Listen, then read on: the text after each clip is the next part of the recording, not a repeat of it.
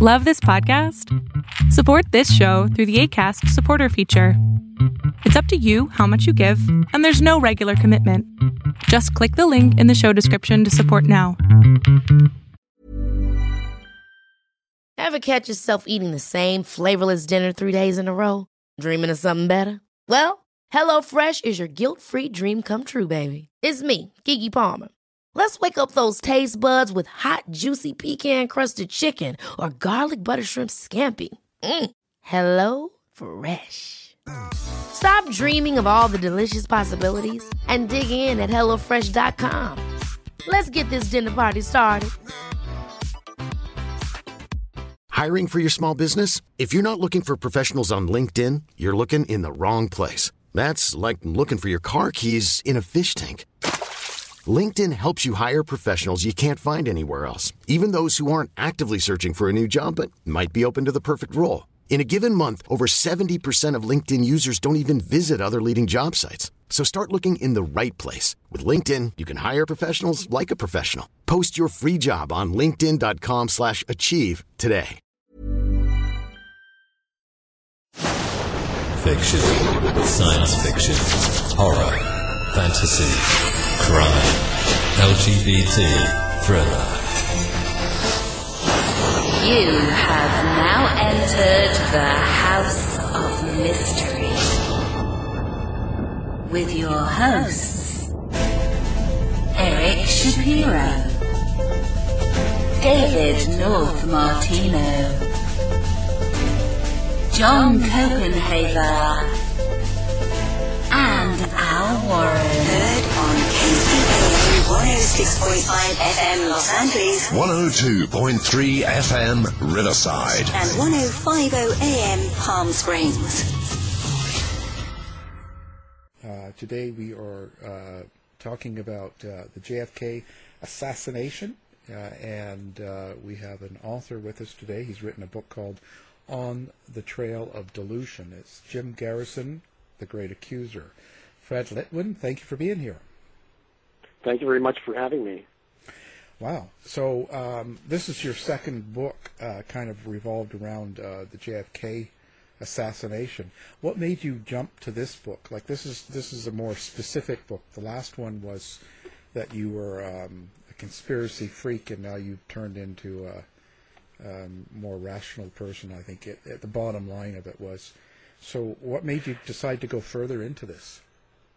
Well, there were people, some of the conspiracy theorists online who reviewed my last book, and I had 2 chapters in my last book. Well, one chapter on Jim Garrison, and one chapter on Oliver Stone. And there were some critics who said, well, I don't really like what Fred has written because he hasn't gone to see the new documents that were released by the Assassinations Record Review Board, particularly all the Jim Garrison files. And that was true. I hadn't gone through Jim Garrison's files, and at the same time that people were writing this, I got an email from somebody on a JFK list saying all of Jim Garrison's files are now online at the National Archives. So I decided to start going through his files, and there's around 200 PDF files between 100 and 300 pages. And as I started reading Garrison's actual documents, his own memos, I started finding one crazy memo after another. And I started putting them aside until I had around 30 or 40 crazy memos from his investigation. And I decided maybe I have a book here. And that's what got me into it. And I decided to travel across the United States, and I went to every archive anywhere in the United States that had primary Garrison documents, and I have looked at thousands of documents. Right. Well, and if I remember in the first book, you were sort of you were really talking about how Garrison, I think, was trying to just prosecute an innocent gay man, and that the Oliver Stone movie was very homophobic in a way. I think that's kind of was the essence of what you were saying, right? Yes, exactly. And so, Garrison went after, unfortunately, this innocent gay man and ruined his life in the process of charging him with conspiracy to kill Kennedy. It's a very, very sad case. And that's David Ferrie, right? Is that what it's Clay Shaw. Oh, Clay Shaw. Okay. Wow. Yeah. So, yeah, he charged Clay Shaw. David Ferrie was another one of his suspects in New Orleans, but he died. And that caused Garrison to be suspicious of why he died. Of course, it was natural causes, but that's a whole other conspiracy theory. So why are people so conspiratorial about this? Of course, it's the killing of the president, but all of these details come out. They seem so pinpoint. They're so aimed at a certain person or type of person or something like that. And like where does this come from? What's it driving, and what do people hope to gain? Well, what's driving it, I think, is a couple of things. First, there's some tribalism here, and people like to be in tribes and believe they have some sort of secret knowledge. But this is the grandfather of all conspiracy theories, the Kennedy assassination. And this is the one that spawns everything else, and it's the one that can explain everything. So if you want to explain American foreign policy today, you can go right back to the JFK assassination. If you want to explain the military-industrial complex, if you want to look at corporate politics, whatever, it all goes back, or you can claim it goes back, to the JFK assassination. And so it's the Rosetta Stone of conspiracy. So now with Garrison, what's your thoughts on Jim Garrison? Like, from my own opinion and watching him on films and different things, I think he was an absolute crazy man. I think he was nuts, and I've been very vocal about that. I have no, I just don't trust him at all. So, but you've done research. What is your thoughts? Well, he was in the Louisiana National Guard, and he was in the military. He was dismissed because of mental problems, and they said he was severely incapacitated by these mental problems, and he had to get treatment back in the 1950s. And so he lucked out and became district attorney, but he was a conspiracy theorist. He had delusions of grandeur. And he went after everybody. He decided that he would make enemies everywhere and intimidate people. He intimidated the police and the judges and the mayor and everybody in New Orleans, and to sort of gain more political power. And then he went down the JFK rabbit hole and destroyed people's lives. Several people's lives he destroyed in the process. It's a horrific case study of why you don't want a conspiracy theorist in government. A bit late now, but that's I can say that. I mean, it's gone too far now. My God, what a mess it is now. So, I just wonder. But so Garrison, did he have some sort of an agenda? Like, do you know where he was as far as, was he thinking that these people were like aliens or reptilian, or kind of what was there a new world order he was fighting against? Was it communists? Do we kind of know? I think at first, he was enamored with the Kennedy assassination because people were writing books in the summer of 1966, and he knew that Lee Harvey Oswald lived in New Orleans for 5 months prior to the assassination. So he thought, okay, maybe if there was a conspiracy, it was incubated in New Orleans. And in fact, there were a couple of leads that go back to 1963 that Garrison investigated back then with the FBI. So he decided to go back and check out these leads. And when they went nowhere, he sort of made up a conspiracy. And at first, what's really, really crazy is at first, because some of the suspects were gay people, he decided that there was a homosexual conspiracy. And he started to tell people that this was a homosexual conspiracy aimed at Kennedy because Kennedy was a virile, straight man, etc. It was just ridiculous. And I think what happened was that as the critics of the war came to New Orleans to help him in his investigation, they sort of told him, look, that's a bit crazy. You've got to move away. The CIA is a much better target. Go for the CIA. And so he began to morph away from the homosexual angle into blaming it on the CIA. And I guess it would probably have been easier back in the 60s to get away with saying it was the gays' homosexual agenda and that, because it was still illegal until 67. And, you know, even the psychology, the typical psychologist would say it was something you needed to fix. It was the homosexual problem. Yeah, and in fact, I have a memo written by the assistant to the second-in-command of the Attorney General of Louisiana, wrote a memo to J. Edgar Hoover saying that Garrison was running a racket targeting homosexuals in New Orleans, basically arresting them and getting money out of them. And could you please investigate? They never did, but you know, homosexuals were very, very easy targets for Garrison, and then it gave him a variety of people who he can force to be informants. And so there was a lot of awful stuff going on, and you know, people in the gay community were sort of quite scared of Garrison. Wow. What made him pick Clay Shaw specifically? Well, it was the story of there was an overweight attorney, Dean Andrews, in New Orleans, and he was in hospital the weekend of the assassination. He had double pneumonia, he was under sedation, and he claimed that he got a phone call that weekend from a Mr. Clay Bertrand to ask him to go to Dallas and represent Lee Harvey Oswald. This was before Jack Ruby killed Oswald. And so the question was, who is this guy Clay Bertrand who called Jack Ruby, who called Dean Andrews? And the only clues he said was this guy Clay Bertrand was gay. And so there was an attorney in Garrison's office who said, well, who's gay?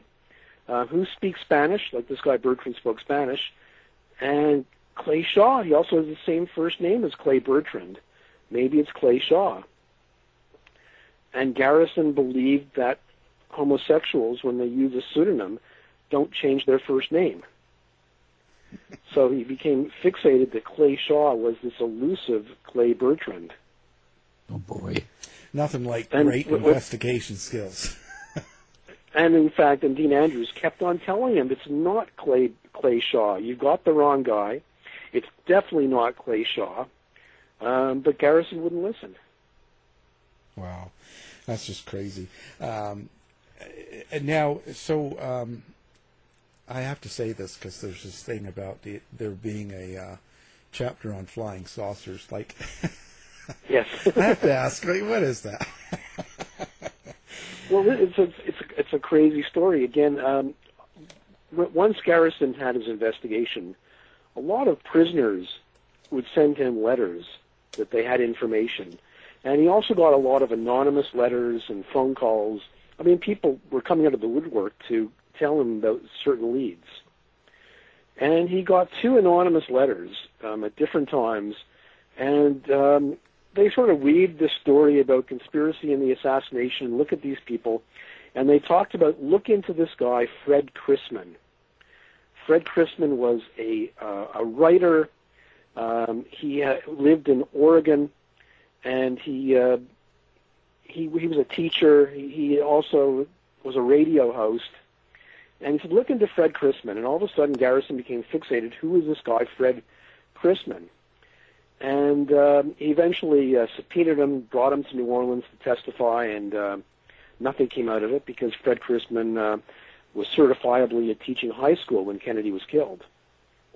But where flying saucers come in is the flying saucer craze started in 1947 with Kenneth Arnold when he was up in his plane and he saw these flying saucers.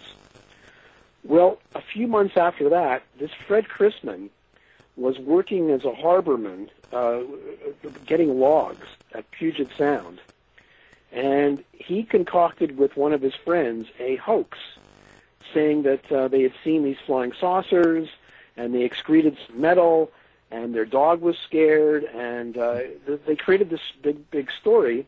But what made it tragic was they convinced Kenneth Arnold that it was real, and he contacted the military And the military sent out 2 investigators.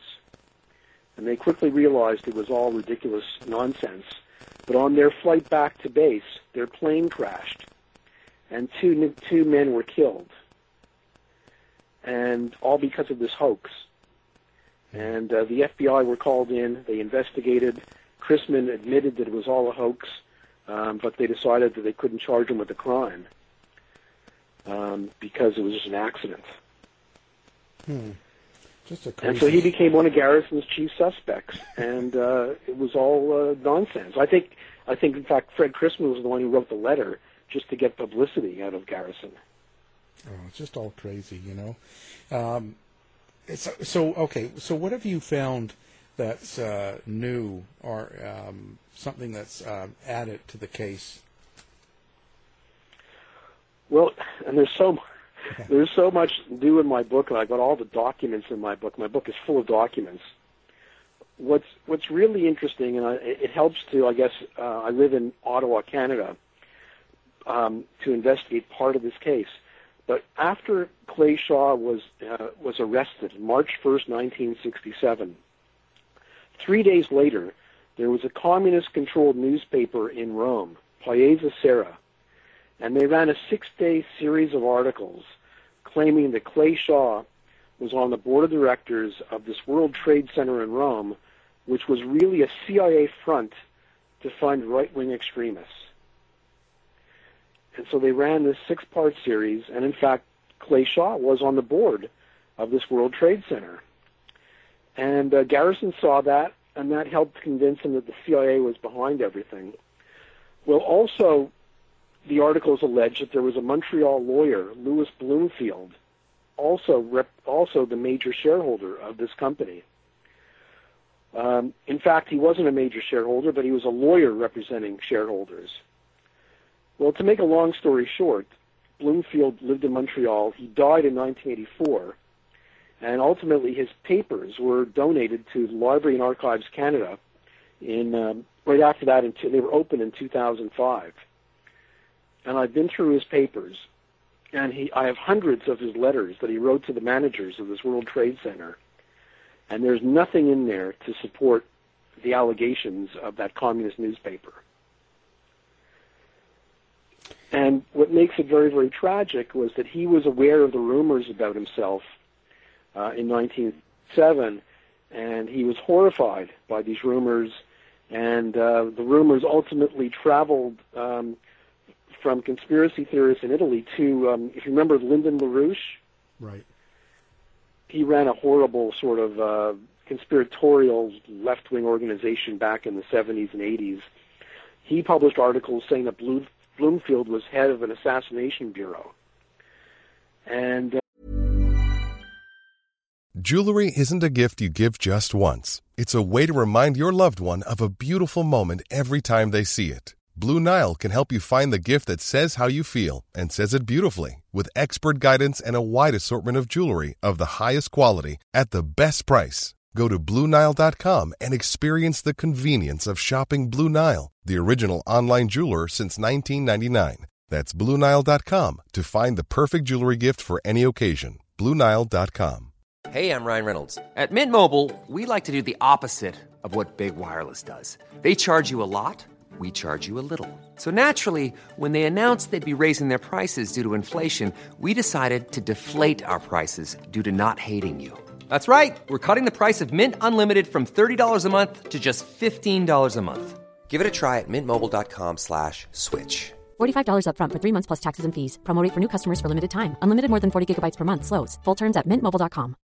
If you're looking for plump lips that last, you need to know about Juvederm lip fillers. With Juvederm Volbella XC and Juvederm Ultra XC, your lip look, whether it's subtle or bold, can last up to 1 full year with optimal treatment and no additional maintenance. Find a licensed specialist and see if it's right for you at Juvederm.com today. That's JUVEDERM.com. Add fullness to lips in adults over 21 with Juvederm Volbella XC or Juvederm Ultra XC. Do not use if you have severe allergies or a history of severe allergic reactions, or if you're you're allergic to lidocaine or the proteins used in Juvederm. Tell your doctor if you have a history of scarring or taking medicines that decrease the body's immune response or that can prolong bleeding. Common side effects include injection site redness, swelling, pain, tenderness, firmness, lumps, bumps, bruising, discoloration, or itching. As with all fillers, there's a rare risk of unintentional injection into a blood vessel, which can cause vision abnormalities, blindness, stroke, temporary scabs, or scarring. For full, important safety information, visit Juvederm.com.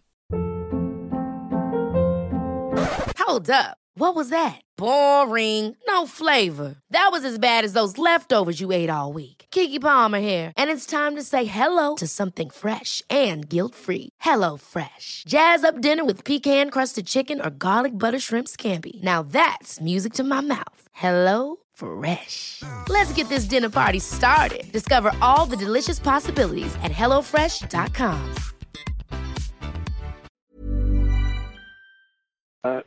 Bloomfield wrote to the Royal Canadian Mounted Police about these articles because he was scared for his physical safety. So I have all of these documents in my book, and it helps prove that there was nothing to this communist newspaper series. And in fact, it very well might have been a KGB operation to help convince people the CIA was behind the assassination. Oh, Russia did it. It's a truly incredible story, and I have CIA documents in my book. I've got State Department cables. I've got all the primary documents about this in my book. Now, you're going to get a lot of pushback on this sort of story. So how are you going to handle that? Like, what's your worst fear? Like, what kind of things are you expecting to get? You know, there'll be a lot of the pushback comes from people who won't read my book, and that happened last time. There was pushback on some of the conspiracy sites. In fact, there was one conspiracy theorist who would only review the reviews of my book because he wouldn't read my book. And so there's already pushback already, but because a lot of conspiracy theorists won't read stuff like mine, it makes it hard for them to argue against me. So I'm hoping that that I can really goad them into actually reading my book, so we could finally debate and address some of the central issues that I raise. That's the big challenge. I have the documents in my book, and I've been across the U.S., so I have the documents to argue my case. Yeah, I think that a lot of the people that have a conspiracy or a theory or an idea, they're locked into it, right? They don't really want to have that chipped apart because that's kind of their identity, I think. Yeah, exactly. They are. That's part of their tribe. It's part of who they are. They have this secret knowledge, and if you challenge them that this so-called secret knowledge that they have and share with others is not right, they get very defensive. They get very angry. I get a lot of angry comments all the time in social media. But all these people won't touch my book, and I've also tried very hard to make sure that my book was priced appropriately for everybody. The ebook of my book is only $2.99, so I've made it very, very affordable for everybody. Yeah, and that's cheap because it's almost 500 pages, right? So. Yep, it's just under 500 pages. Yeah, so that's a pretty good price for it. Wow. So, what do you hope people get out of it if they do read it? Well, it's the Garrison story is one of the most horrible examples of errors in American jurisprudence. It's an awful story, and people don't know it. And so it's a warning sign about when you elect people, whether it's a district attorney or anybody else. Be careful who you elect. Make sure you understand what some of their crazy views are, because if you elect them, you're going to have to live with some pretty outrageous stuff. And in Garrison's case, it wasn't he ruined Clay Shaw's life, but there were other people that he really ruined as well. there was a Cuban man, Carlos Briere, in New Orleans. His wife was so worried about him being arrested by Garrison, she had a miscarriage. There were people who lost their jobs because of Garrison.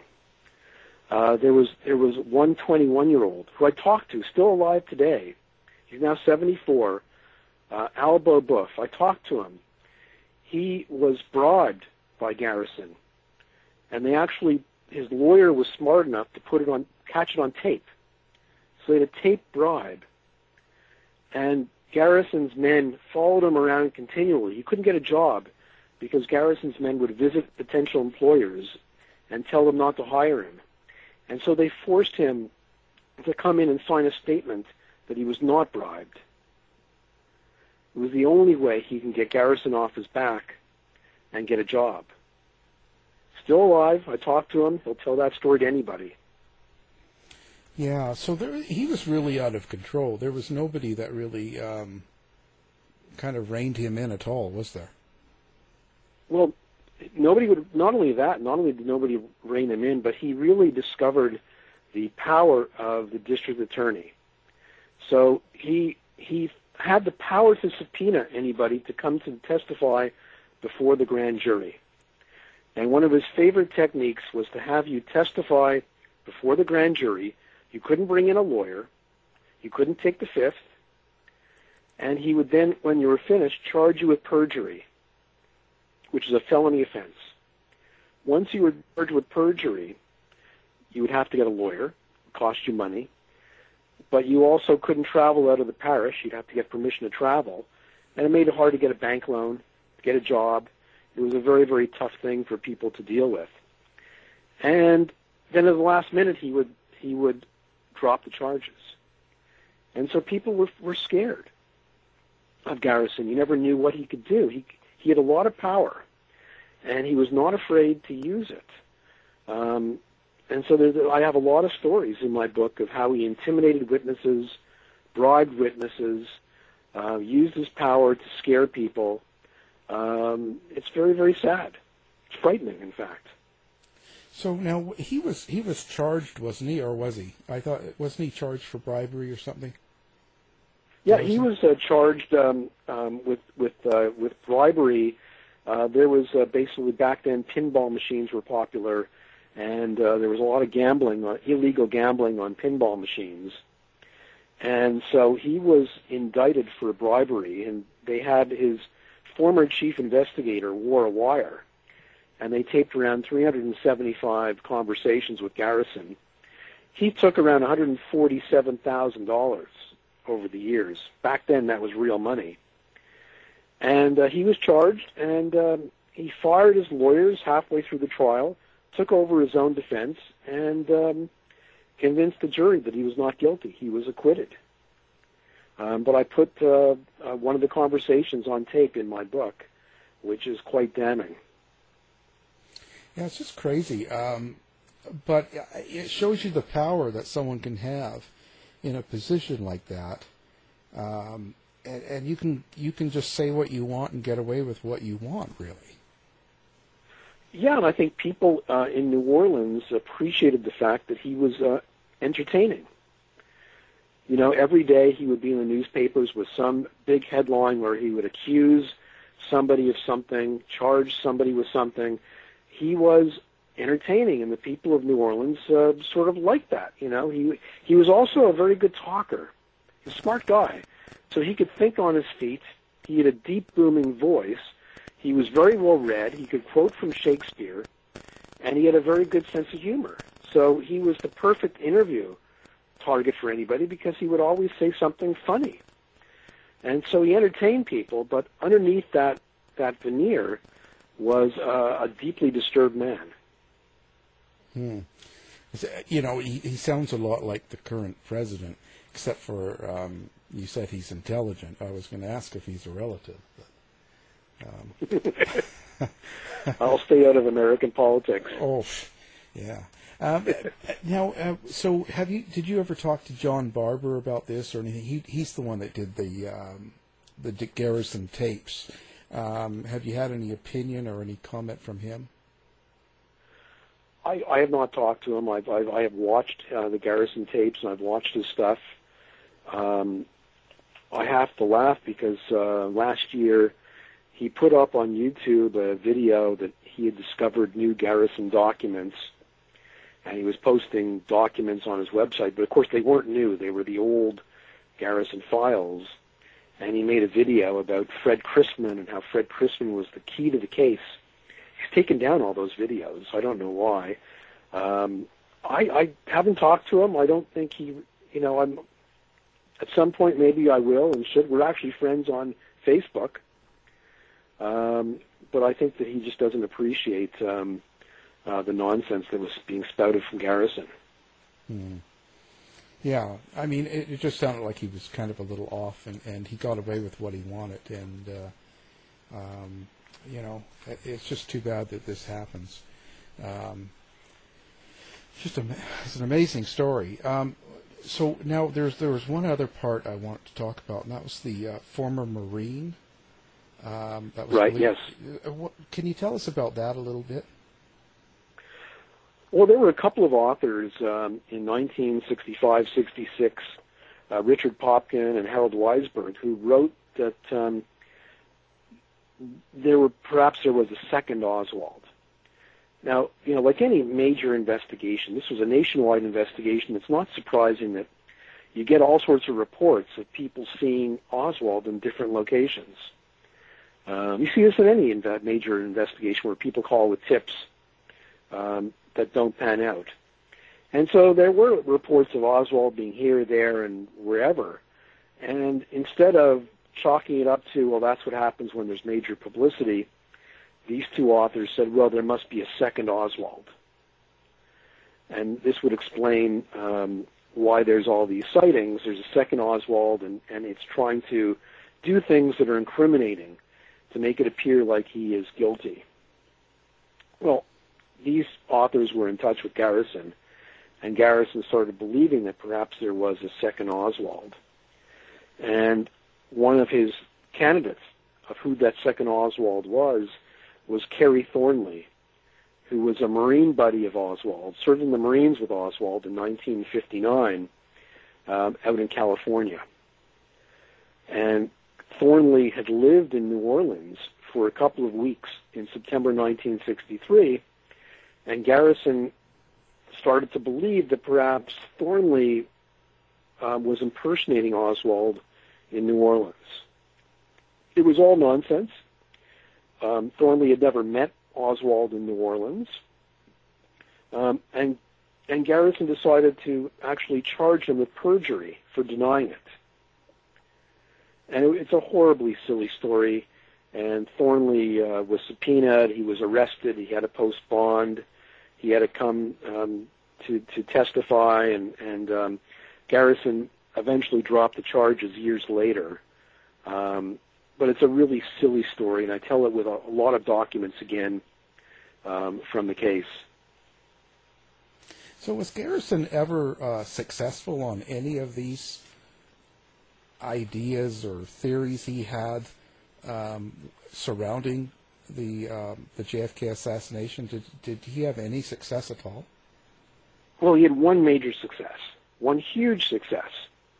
And the success was that he eventually wrote a book about his life and about his investigation, and Oliver Stone ate it up.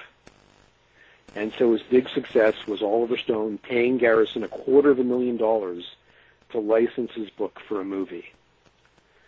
That was a huge success for Garrison.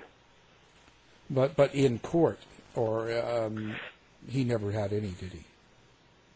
No, well, the only success he had in court was he charged that lawyer Dean Andrews with perjury because Dean Andrews wouldn't say that Clay Shaw was Clay Bertrand, and Dean Andrews had made so many contradictory statements over the years that of course he was convicted of perjury, not because we knew what the truth was, but he just said all these crazy things.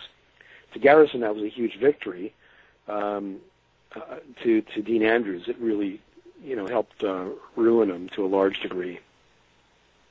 It's terrible. So whatever happened? That was it. There's nothing else. Yeah.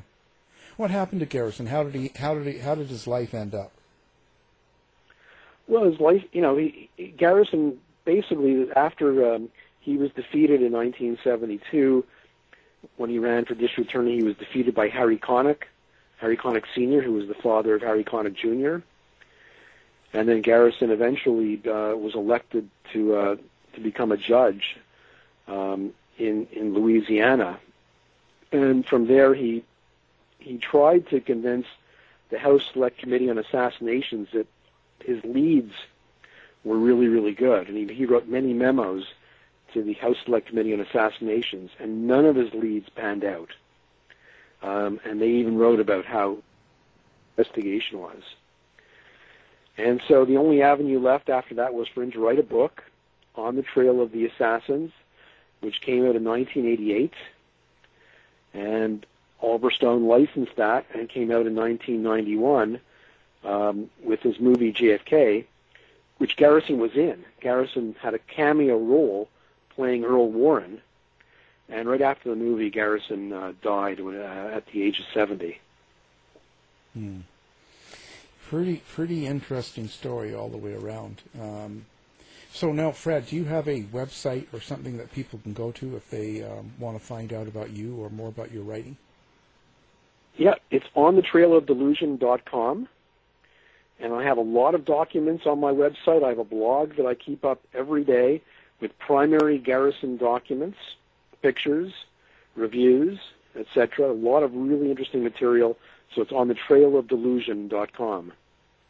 Fantastic. Now, so we'll have that on our website as well. People listening, they can do one click and it'll take you right to your website and go from there. Well, thank you. It's been it's a pretty interesting story, and I hope it does well. It's good to have some rational thought behind the JFK assassination and Jim Garrison. So. Thank you very much. It's an incredible story. Okay, our guest has been Fred Litwin, and the book is On the Trail of Delusion. It's Jim Garrison, The Great Accuser. Thank you for coming on. Thank you very much, Alan. It's been great to be with you. To find out more about our show, guests, or to listen to past shows from our archive, please go to www.houseofmysteryradio.com.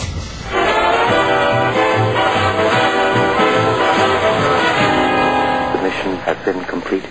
The end! By George, he's got it! It is the end! I'll say it. If you're lying to me, I'll be back. This has been a production of Something Weird Media.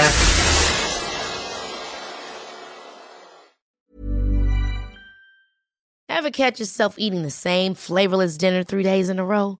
Dreaming of something better? Well, HelloFresh is your guilt-free dream come true, baby. It's me, Keke Palmer. Let's wake up those taste buds with hot, juicy pecan-crusted chicken or garlic butter shrimp scampi. Hello Fresh. Stop dreaming of all the delicious possibilities and dig in at HelloFresh.com. Let's get this dinner party started.